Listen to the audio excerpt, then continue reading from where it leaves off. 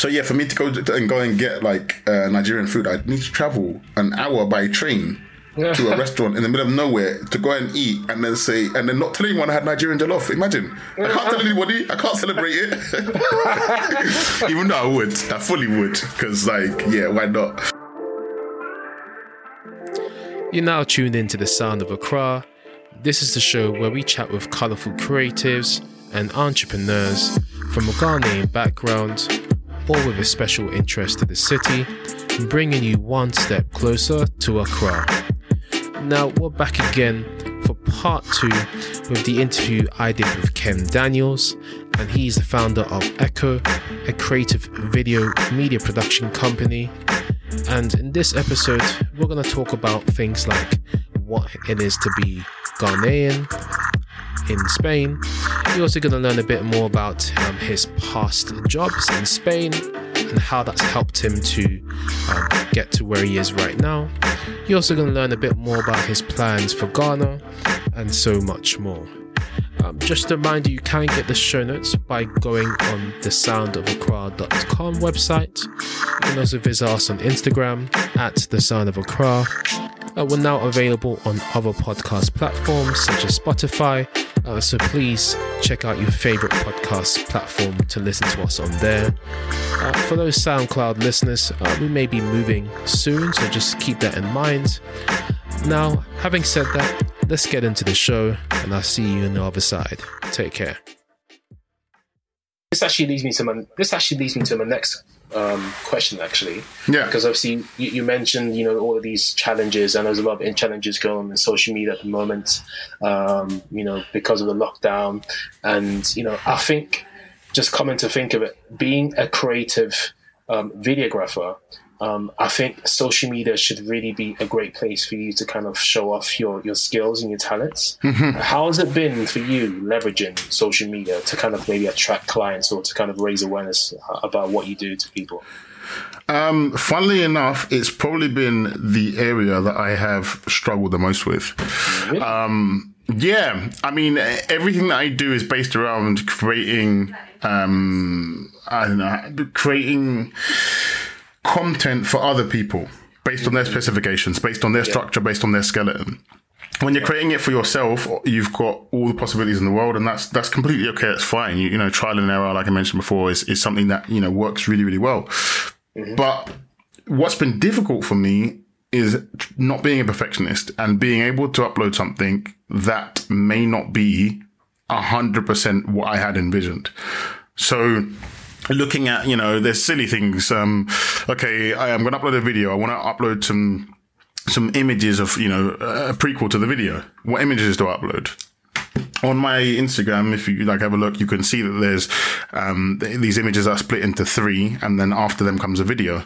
Mm-hmm. For me to get those 3 images, I export 10 to 15 other images from the video. And then I try all of them out until they are exactly the way that I want them to look. So they've got the right balance of colors and things like that. And that is something that I'm just I don't have to be so specific about how things look or specific about how things work. Yeah. Because people aren't coming here to say, oh my God, look at this guy. His arrangement of these 3 photos is perfect. Yeah. The only other people that are going to realize it are the creatives who will be like, man, I like what you did there. And I'm like, cool. You're probably not going to be my client, kind of thing. Yeah. So I've really struggled with not being a perfectionist. True.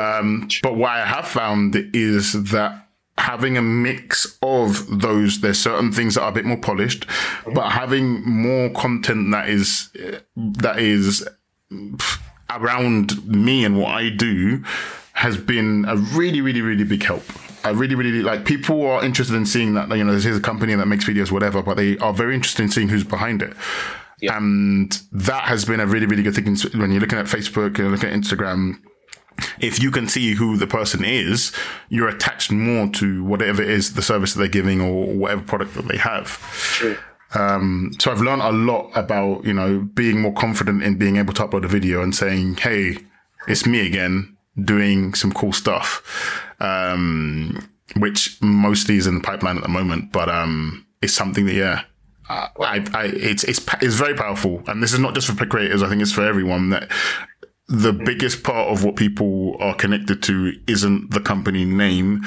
It's a human being. And even if you use examples like Dell, HP, any computing company, if you had good customer service once from that company, then it's that human being that you're connected to. And you say, oh, Dell's really good. I called out the customer service and they were great.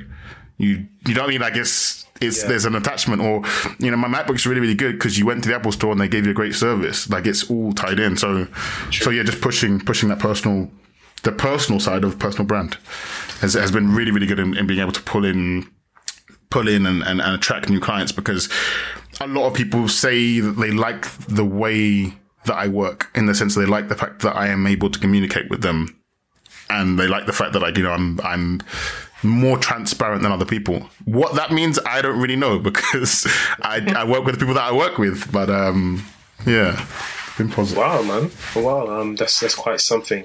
I didn't know how much of a struggle that area was. You know, you would think sometimes it's probably one of the easiest parts of what you do, but, you know, lo and behold, sometimes it's the hardest parts. Wow. Okay. And, you know, I know you've been in Spain for quite some time now. So tell me about the journey. Tell me about the journey moving to Spain and, you know, getting to where you are now, you know, lockdown, you know, who would imagine, like, 2020. I always knew something big was going to happen. I just didn't imagine a standstill. You know what I mean? I didn't imagine this. I always imagine something big will happen. Look at it. Stay in your house. Yeah. Do you know what? It's been a bit of a mad journey, in the sense that I'm 29 now. Yeah. And when I left London, I thought you were much younger than that, you know? You're the first person to say that in a very long time. Really? If you haven't seen my face in a while, that's what it is. That's not the face, but you still look young, man. I was thinking more like 27, yeah. I'm holding on to this grey hair that's popping out my chin right now. Like, are you 30 this year? I'm 30 in July, yeah. Mad. Yeah. Gosh, yeah. Another 30 in lockdown. Listen, if it's in July, I don't know what I'm going to do. Hopefully not. Hopefully you should have some kind of restriction loosened up by then, man. Yeah, no, they will do. Yeah, they will do. But yeah, man, please continue. But now, yeah, I was going to say that, like, when I first left London, I think it was 2015, so I was turning 25 that year. And I left with the idea of leaving London for 3 months, 6 months max. That was it. I was like, I'm just going to go out to Spain, see something new, different air, just something different. Literal different air, because that pollution is a lot. And I got here, like, did some teaching. I was like teaching at an English academy.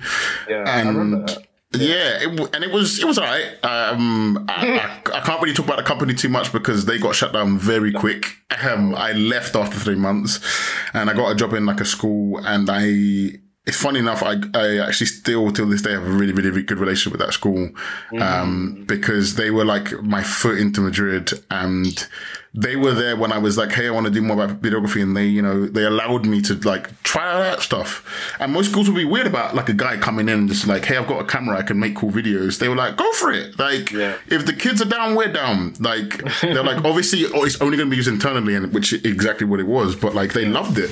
So I was there for, about 2 years, kind of doing video with them. And then when I left, I continued doing video for them. They actually commissioned me to do projects with them, which is really cool because I get to hang out with friends and do work at the same time. So it's a good thing.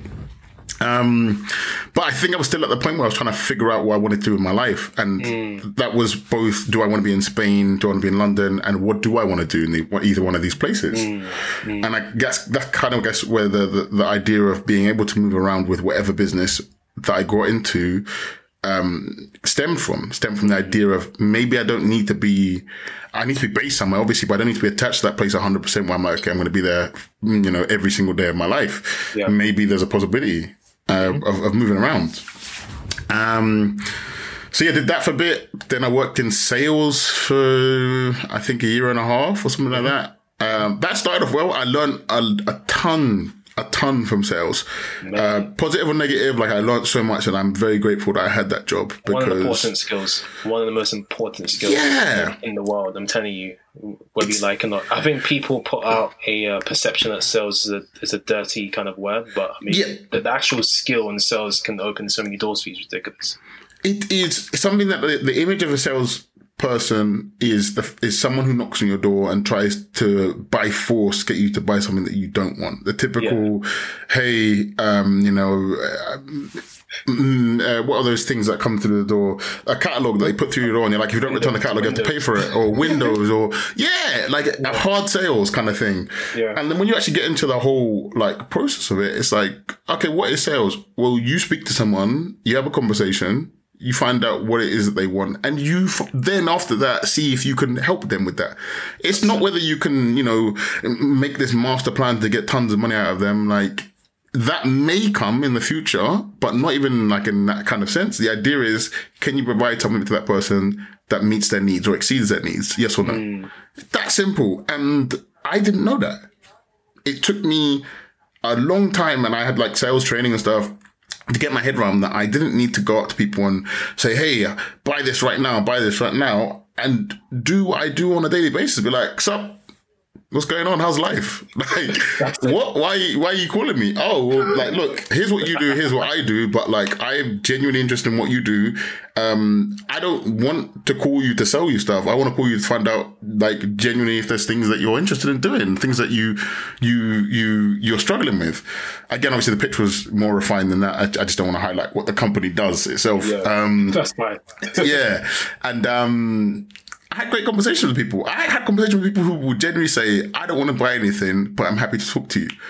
And in the end, you sell something to them and you're like, wait, what? And this is how the sales that people never think about. Like, and it's not because I twisted that person or I've got magical powers or there's witches back in the village that are helping me. Like, none of that nonsense. None of that nonsense. Like, the person genuinely had no interest in spending money, but they had an interest in fixing a problem. Yeah. And me explaining what the company did, they saw value in that problem being fixed, and they said, you know what? We don't have funds, but we'll find funds and we'll do it. So nice. all of those skills that I learned from sales was key for being able to do videography, because I went from a system where this is the price of this product, this is the price of this product, and they can choose between, let's say, 5 products. Yeah. To a situation where someone says, hey, I want to get a documentary done and it's 8 episodes. How much do you charge? And I'm like, oh, I need to have a conversation with someone about money that doesn't exist. There's no product or package for this. And without that, I wouldn't have known how to do it, how to manage it. So the journey's been very much up and down of, do I stay here? Do I go back to London? Yeah. Where am I going to go with all of these skills that I'm, developing? Are they useful? Because I'm doing sales because I think it's the right way to go, because I'm interested in, speaking to people, and I'm interested in marketing, and I'm interested in camera. So it kind of all sat in the same world. Yeah. But for a long, long time, I was like, I don't really know if I'm doing the right thing. And in the last 2 years, it's starting to come together. There's this picture that's being painted. And the main core of all of it has been, if you're doing something that you enjoy, obviously you're going to do it well, but you would do it for longer. And in all the other examples, either I enjoyed the people and I didn't enjoy the work, or I enjoyed the work and I didn't enjoy the people that were there. You said that. And made that clear. Yeah. And I, without highlighting which one was which, I'm still got a good relationship with the school. So it's one of those ones where videography was a happy medium. I'm not saying that every day, like I wake up in a bed of roses and there's just cash all around me and I'm just living the best life. Like, it's not that at all, but I have way more highs than lows, and I'm in more control over how things are done, more than not. So yeah. That's it, man. Okay, brilliant. And after your position in the sales, is that when you started the Echo company? Yeah, so actually, funny enough, and I can be honest about this, my job in sales got to a point where I was going to get fired or I was going to quit. Okay. And so it was getting to that place, yeah? Yeah, it was the company's a startup company, and the product that they sold is an older product in the sense that, like, it's not a common way of it's not a common process that people still use. Okay. Again, I'm not highlighting anything because I don't want, if you research and find out who they are, cool, but I'm not pointing fingers here. But either way, so when it got to that point, what they started to do was they started pressure, making people uncomfortable and adding pressure to staff members so that they would want to leave. Not even the case of like, okay, let's terminate a contract because it's costly. It's very costly in Spain to terminate someone's contract. Wow. And I got to the point where I was losing sleep. Like I was not in a good place. I didn't feel comfortable going to work. I probably had, in terms of the company, I had friends and people that like I was cool with, but they weren't mostly in my department. And it just got to the point where I was like, they could fire me if I stay, but I don't think that I'm mentally going to be able to kind of maintain myself on this line until, I don't know, I'm not going to be able to kind of maintain this line of it's okay, it's okay, it's okay. I'm saying it's okay because I've got no other option. If I face reality, I won't go back there. Yeah. And I think that night, I tried to go to sleep. I couldn't sleep. And I think I didn't sleep the whole night. And I woke up the next morning. Well, woke up. I continued awake. Walked into work and said, today's my last day. I'm out. I'm leaving. And they said, you know, thanks for giving us your notice. If in the next 2 weeks you change your mind, let us know. And I said, no. I'm giving you my notice now, 8 a.m. So by 5 o'clock, I'm out. Like, that's it. There's no notice. I'm out. And I said, you've got two options. You can pay me for the next 2 weeks and I will stay here and not do any work. Or you can just happily sign whatever papers you need to pay me what you owe me, and I'll leave today. That's it. And that was it. I was out, and I started doing a couple of hours working at school again, just to get some kind of income. And I was like, look, you're going around in circles the whole time, but what's been consistent throughout all of these jobs, event management, schools, sales job, is you've always had a camera in your hand. Be it on a Tuesday evening. Yeah, I always had a camera. I was always, you know, not specifically at those jobs, but like when I finished, I'd go home and, you know, go out and film like an event with my friends on a Thursday night. Not even for money, just for fun at some point. Then, you know, get a random phone call to say, hey, look, we're looking to do a music video. Do you think you could come through? So I was like, well, I mean, yeah, this camera thing kind of working out, but I've never sat down and taken it seriously. So, I need to take it seriously. That was the starting line for you. That was, I mean, the starting line kind of started before that company, but it was a very big push because that was when I realized in life, I've worked in a load of different places. Like I've been working since I was 16, and this was the point where I realized that the one thing that I was missing was a drive that wasn't based on, how do I describe it? Wasn't based on this corporate pressure. Yeah. I needed a drive that was based on me wanting to do something and me believing it, as weird as that might sound. Yeah. So when I looked at like the creative stuff, that drive was always there. At university or problem solving in IT, that drive was there. No one had to tell me, hey, you have to be driven. But in other areas, I was driven and I was told, no, you need to be driven in a different way. You need to be driven and being managed or not being managed is not a problem for me. It was more the fact that like I felt like I was kind of being pigeonholed. I felt like there was a process that I had to adhere to, and there was no budge, there was no flexing. Wow. And with videography, yeah, I'd have to, you know, change things in a certain way, but not to the extent where, you know, I'm not losing sleep over a video ever. Like if someone says, hey, I want the video this way and I don't agree with it, I say, okay, that's complete. It's your, you know, it's your perspective. I'm not going to argue with that about it. Because you're in control. Exactly. I think I'm the one that's, it's the material I've recorded. If you want it this way, I don't think it's a good idea. And you want it this way, that's okay. But the material itself, at least I know that it's, you know, the quality is where it needs to be. Yeah. And in other jobs, like I didn't really have that, you know, like one of the things that was like a very simple thing that in the videography job I don't have was my market in sales was the UK market, but I started work at 8 a.m. I can wake up at 6, I can wake up at 5, like I don't wake up early is not a problem. But it didn't make sense that the first 2 hours of my day, I was just waiting to speak to somebody in the UK because no one was in the office for the first 2 hours of my day. And then once those 2 hours passed, they're like, yeah, they're in, but they're in a meeting. Yeah. So it was, you know, and that was like a conversation. I was like, hey, I would like to start work later because obviously I can be more productive, so on and so forth. And the response was, I should be willing to stay later as opposed to starting later. And I was I'm not even trying to like swindle the company. Like I'm proposing this as a good idea. So it was a really good push. Like I said, it's something that I'm really grateful for going through that process, because it made me realize that with videography, there's so much more that I can achieve. And I just need to use that as a motivation to say, yeah, let's go for this. We've got the company, it's built, it's good to go. Like, let's push this. We being me and my brain, we have conversations. Wow. That's quite some journey, man. Quite some journey. And you've definitely gone through something to get to where you are today. And I know you're fluent in Spanish now. How did you manage to get fluent? The realest answer is our friend alcohol. I started before I came to Spain. We got they offered us an elective, so it was 2 hours a week back at university. Okay. But it wasn't enough in the sense that, yes, you would learn for 2 hours, but then you do some homework, but then a week later you would have advanced. It was very, very slow in advancing. You need way more time within a classroom to learn. Was that back in Brighton? Yeah, it's in Brighton. So that was from 2009, 2012. Okay.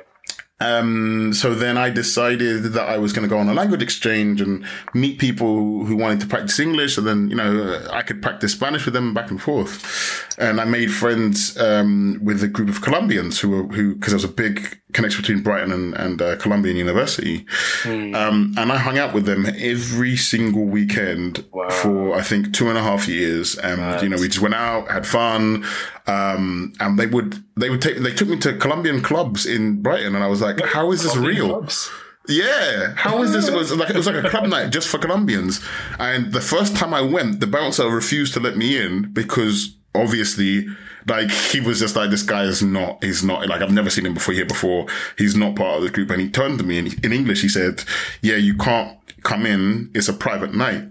And my friend Yimi, who's Colombian, then said to him in Spanish, no, he's coming with us, he's cool. And the bouncer, I didn't even know the bouncer was bilingual. I just thought he was and he was like, you should have told me beforehand. Now I look like an idiot. Yeah. Again, I'm telling you this now, 5 years later. At the time, I just heard brrr, and I was like, what's going on? He said, no, it's cool. You can come in, man. He said, you can come in. It's cool. Next time you come, just say you're with me. I was like, okay, cool. And I go in and they're playing salsa and merengue and bachata and everyone's doing all the dances. And I'm just there I could basically say, where's the cloakroom? I'd like another drink, please. That was more or less what I was running with back in those days. And they would just be like, no, you're going to learn through immersion. You're going to learn by just talking with us all the time, talking. And then fast forward, I made more friends with Spanish people, and they all told me about their cultures and where they were from. And I said, one day I need to go to either Colombia or Spain to go and see these stories, about, the views that you get in Valencia by the beach, or Ibiza's sunsets that are incredible, or going to Barranca Bermeja, which is in Colombia, and how it's just a mix of just food, just all different types of food, or the salsa in Gali, all these stories. And I was like, no, I need to go to these places for 3 to 6 months just to go and live it and see what it's like. And obviously, when you look at a flight, Ryanair is taking care of us. So really, yeah, Spain won by price. I think if Colombia was cheaper to get to, I probably would have gone to Colombia, because that was where I first, yeah, and that's how I became. That's how you immerse yourself in that kind of culture. Spanish speaking culture, because obviously I know in South America, every country speaks Spanish except for Brazil, which they speak Portuguese, and obviously in Spain they speak Spanish. So it was a no-brainer there. Even those ones, the Spanish is different from country to country. It's the same way that you look at dialects in Ghana, how you can tell where someone's from, the Northerners versus Southerners, from the way that they talk, they dress, the culture behind everything like that. So that was a big part for me. Was when I first got here, everyone said, where are you from? And I said, London. They said, but, where are you from? And I was like, oh, Ghana. And they're like, no, but your parents, your grandparents, which one of them is Latin? And I was like, what? And I didn't realize that my Spanish was very Colombian. Very Colombian. And it took a while for me to lose some of the words that I didn't realize were, to everyone here, they were weird. And to me, I was like, this is just a normal word. It's just a complete normal word. So as in cultural differences? Yeah. Imagine you don't speak English and then someone teaches you a Southern American accent. and then you come to London and you're just there with your Southern man, and everyone's like, stop that. It's not how you speak. It was one of those ones, but I was on the receiving end. I didn't know that was happening. So they had to teach you when you got to Spain. They were quick on correcting. Because they're like, if you're gonna live here, this is what we do. And at the beginning, I fought it for a long time. But then again, it's hard because these are words that you hear every single day. You can't you can't avoid them even if you try. Yeah, it's really hard to reprogram some things sometimes. It's like, for example, if you have a bad driving habits, you have to kind of reprogram yourself, you know. Ooh, that one I can't accept. Oh, no. If you don't know, it's one thing. If you know, you have to reprogram it. No, I'm sorry. Yeah, of course. Driving, you get. But no, I hear what you're saying. So if you went to Colombia, like and spoke Spanish, like, would you know how to approach things? How would you approach things differently now?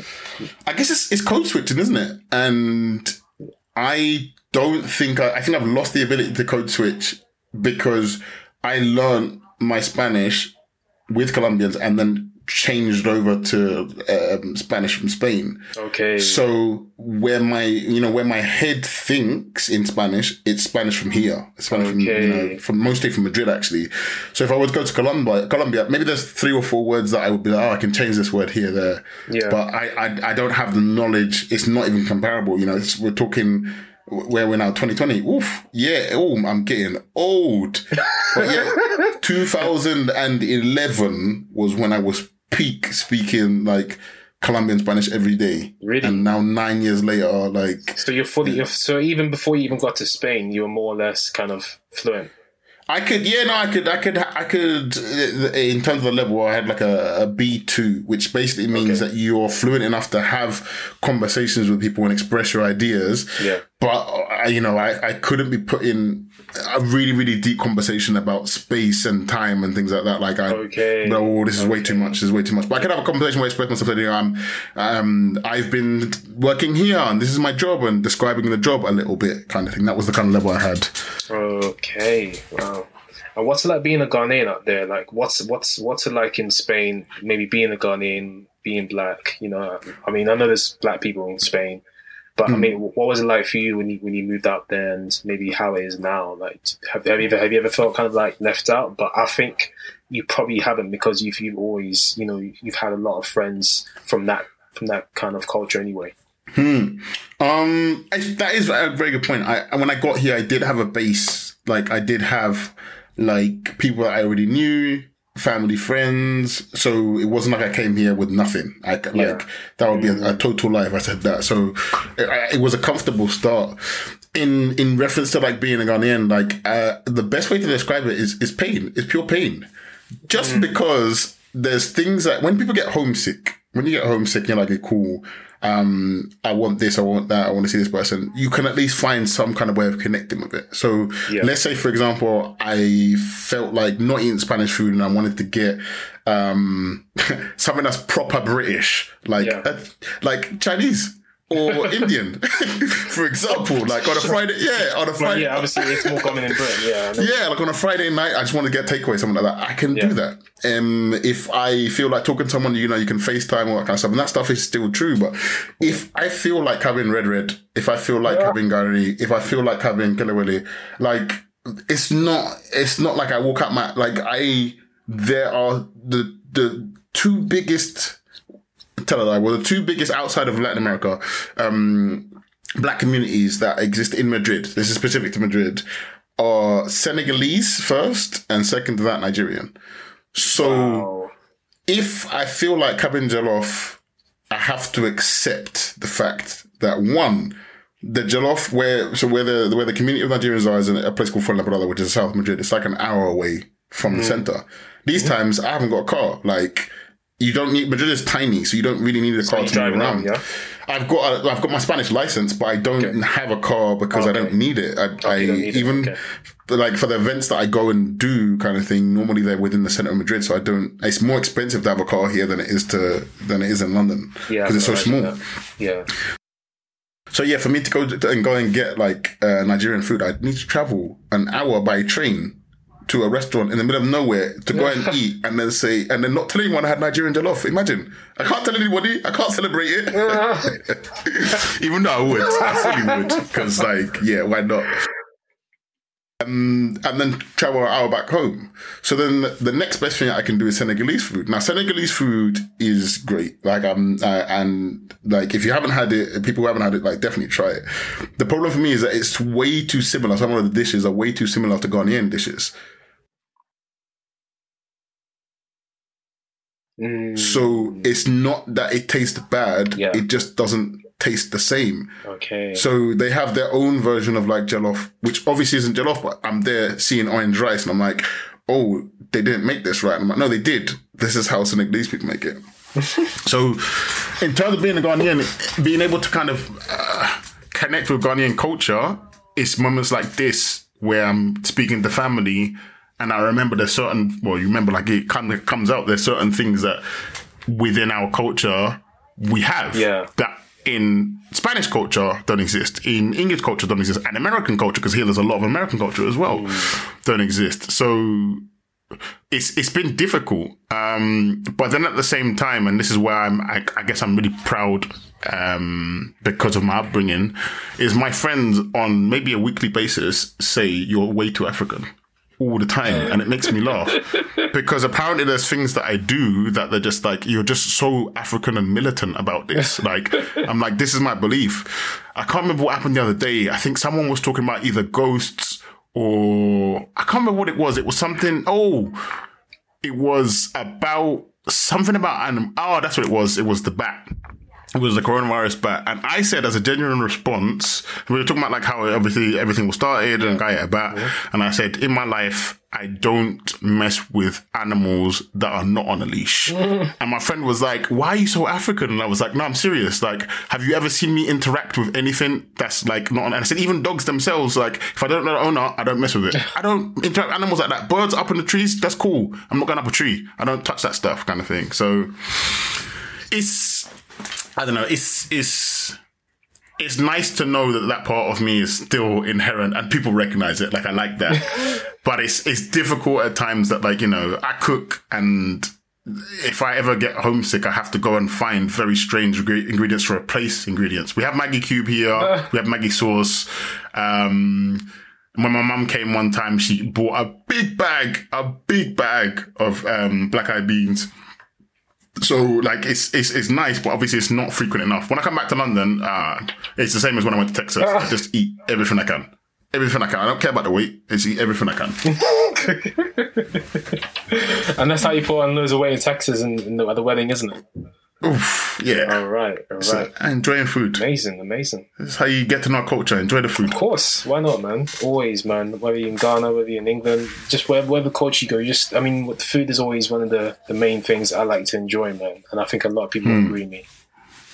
Okay. Yeah. Okay, so I'm just bringing this to a close. I know you probably haven't been to Ghana in a while. Oof, yeah. Too long. It was too long, yeah?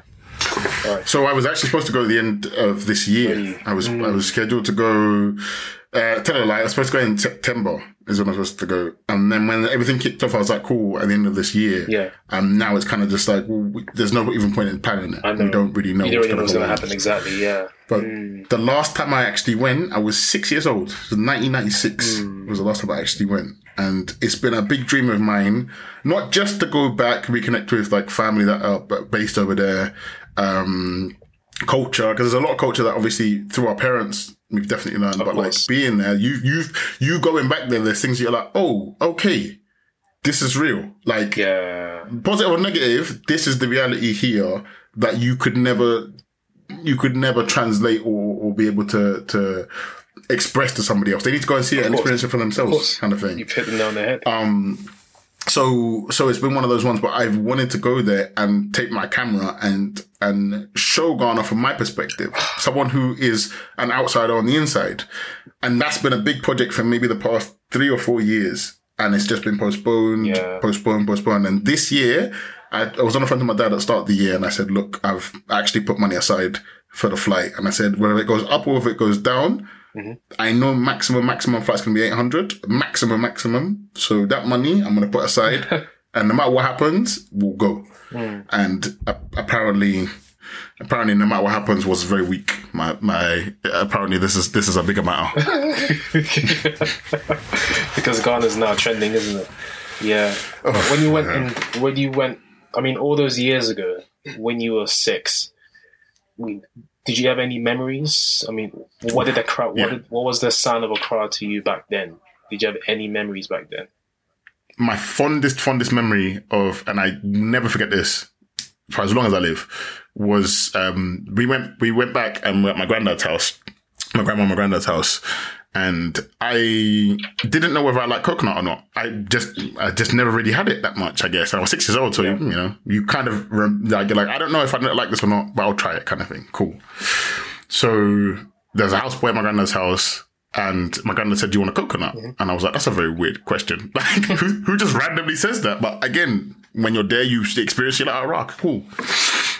And he told the houseboy to go get coconut. And this guy legit walked up to this coconut tree, and within 4 or 5 leaps, he was at the top of the tree. And I was amazed. I was like, "What just happened?" 1, a man climbed the tree. Number 2, for my coconut, like for me. He climbed. Who am I? Climbed like, all the way up there just for you. Just for one coconut. I was like, what? Came down, got the coconut, bap, cutlass, opened up. There was a coconut drink, and I was like, wow. And after all of that, I was like, I don't like coconut. My granddad was like, I should beat you.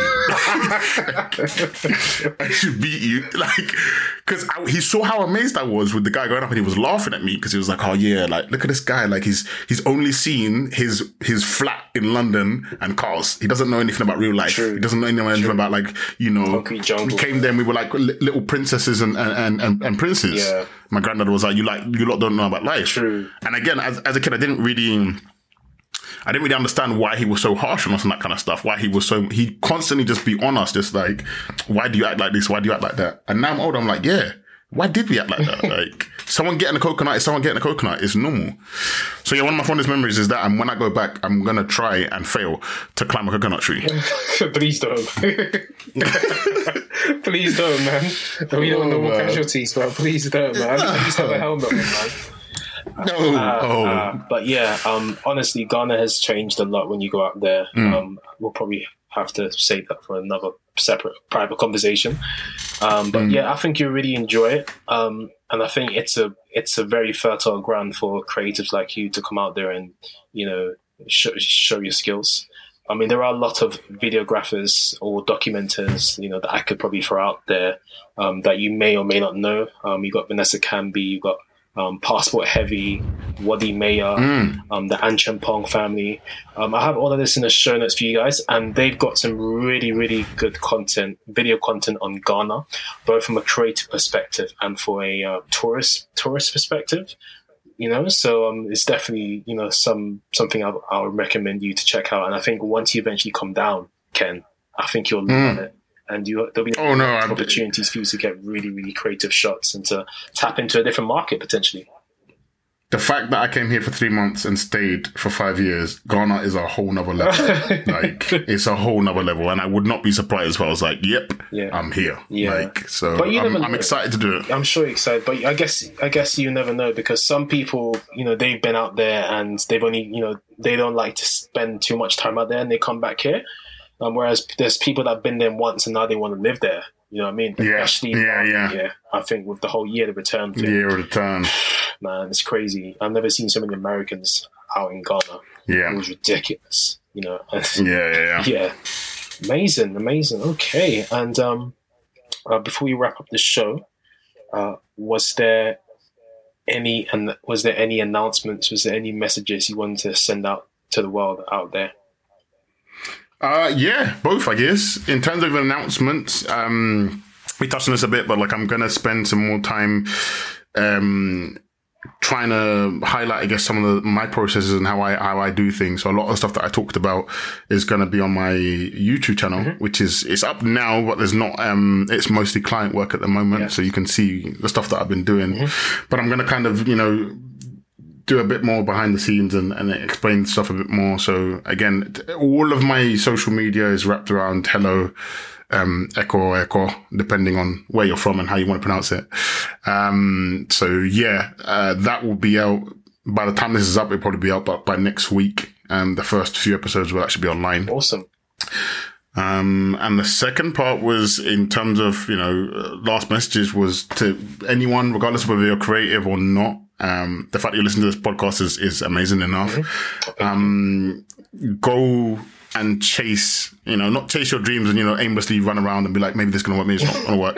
Trial and error. Like, do the smallest version you can of whatever you're thinking and see if it works and then go from there. Because I know a lot of people who really want to do something, start a business, learn a new skill, whatever it is.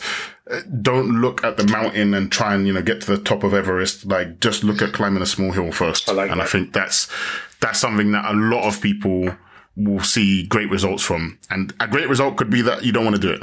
That's still a great result. I like that, man. I think we should change the name to Big Ken, man. Big Ken. Not the Big Ben, but Big Ken. I like that. Oh, man. Give me life. Look, that was golden advice right there. I'll make sure I have that in the show notes too. I don't normally put quotes in there, but I think this is the first one. Quote from Ken is going in there right there, and I'm writing this down. Before we let people know how they can get in touch with you and how they can follow everything you're doing in your journey, Ken, what's actually inspired you in the industry in terms of what kind of trends how have you been able to keep up with trends, and what's inspired you as a creative to keep coming out with fresh stuff and to keep evolving as a creative? I guess the biggest thing that drives me is a mix of seeing new content without even trying. You open up Instagram and you will see really great content. You'll see some content that isn't so great. But the fact that there's a complete mix and a melting pot of different types of creators, and you go from your TikTok all the way through to, Vimeo, which is, premium. These people are directors and cinematographers and things. And being able to see how I fit somewhere in that world, my drive has been put something up, see how it goes, and then keep going in that circle and learning something new each time that you do stuff. And every time I make a video of one that I've made, previously in a similar sort of style, I'll challenge myself to do something new. So I'm inspired by seeing what's happening on my feed, and that drive allows me to then, push myself to say, when you make the next time round, throw this effect in, throw this, what's the word I'm looking for? Throw this, technique, that's the word. Throw this technique in and see what's going on. So brilliant. Awesome. So you're just evolving bit by bit, just adding to your game little by little each day. Just as you said with the big hill and the mountain, analogy, I think you actually lived that out, which is really good to hear. Yeah, I'm trying. Army, you're in this lockdown. And how can they get in touch with you? How can my listeners get in touch with you, man? So I'm an extrovert and I'm very social. And even in lockdown times, Instagram, website, Facebook, and YouTube are all Hello, spelled normal, HELLO. Yeah. Echo, which is EKOW. And if you are familiar with Ghanaian names, Echo is actually Echo, which means born on a Thursday. Echo, born on a Thursday. So there's the magic behind the company name that not many people know. Yeah, even I didn't even know that till today, man. I mean, that just shows how long this conversation's been due for, man. Even I didn't know that, but now I know. Long overdue. Long overdue. Ken, thank you for coming in the show, man. I really appreciate it. Thank you so much for having me, and thank you so much for thinking about me, man. I appreciate it. And I appreciate all that you're doing. Of course. No, man. Just trying to take this community where it needs to go to. So that's it, guys. So what I'll do, guys, is this was a long episode, another long episode, like I did with Queen Ya a few episodes back. So what I will do is split this into 2 parts so that you guys can really have the attention span to take in both of these cuts and get everything in. Yeah. Well, Ken, thanks again. You stay safe. Thank you, sir. In Spain. Thank you, sir. You Don't too. do nothing Much stupid. love. I want to see you again sometime. All right. My guy. All right. Take care. Take care, guys. Speak in Spanish. Tell the guys bye in Spanish. Speak in Spanish. This is what my dad does. Tell us something in Spanish. Que quieres que te diga? What does that mean? It means, what do you want me to say? Yeah, say that. Say that. Adios. It's the same as Adios, amigos. Adios, hasta luego. Bye, guys. Thank you. Take care. So that was the end of part 2 with Ken Daniels. I hope you guys enjoyed that 2-part podcast series. Now, what do you guys think? Do you guys enjoy the 2-part format, or do you guys like everything in one podcast episodes? Because I know some of you don't have the attention span for very long podcasts, so I thought I'd make things easier. Let me know your thoughts. Drop me an email, info@thesoundofaccra.com, or drop us an Instagram message and we'll take a look. If you want to be in a show, drop us an email, let us know, and we'll see what we can do.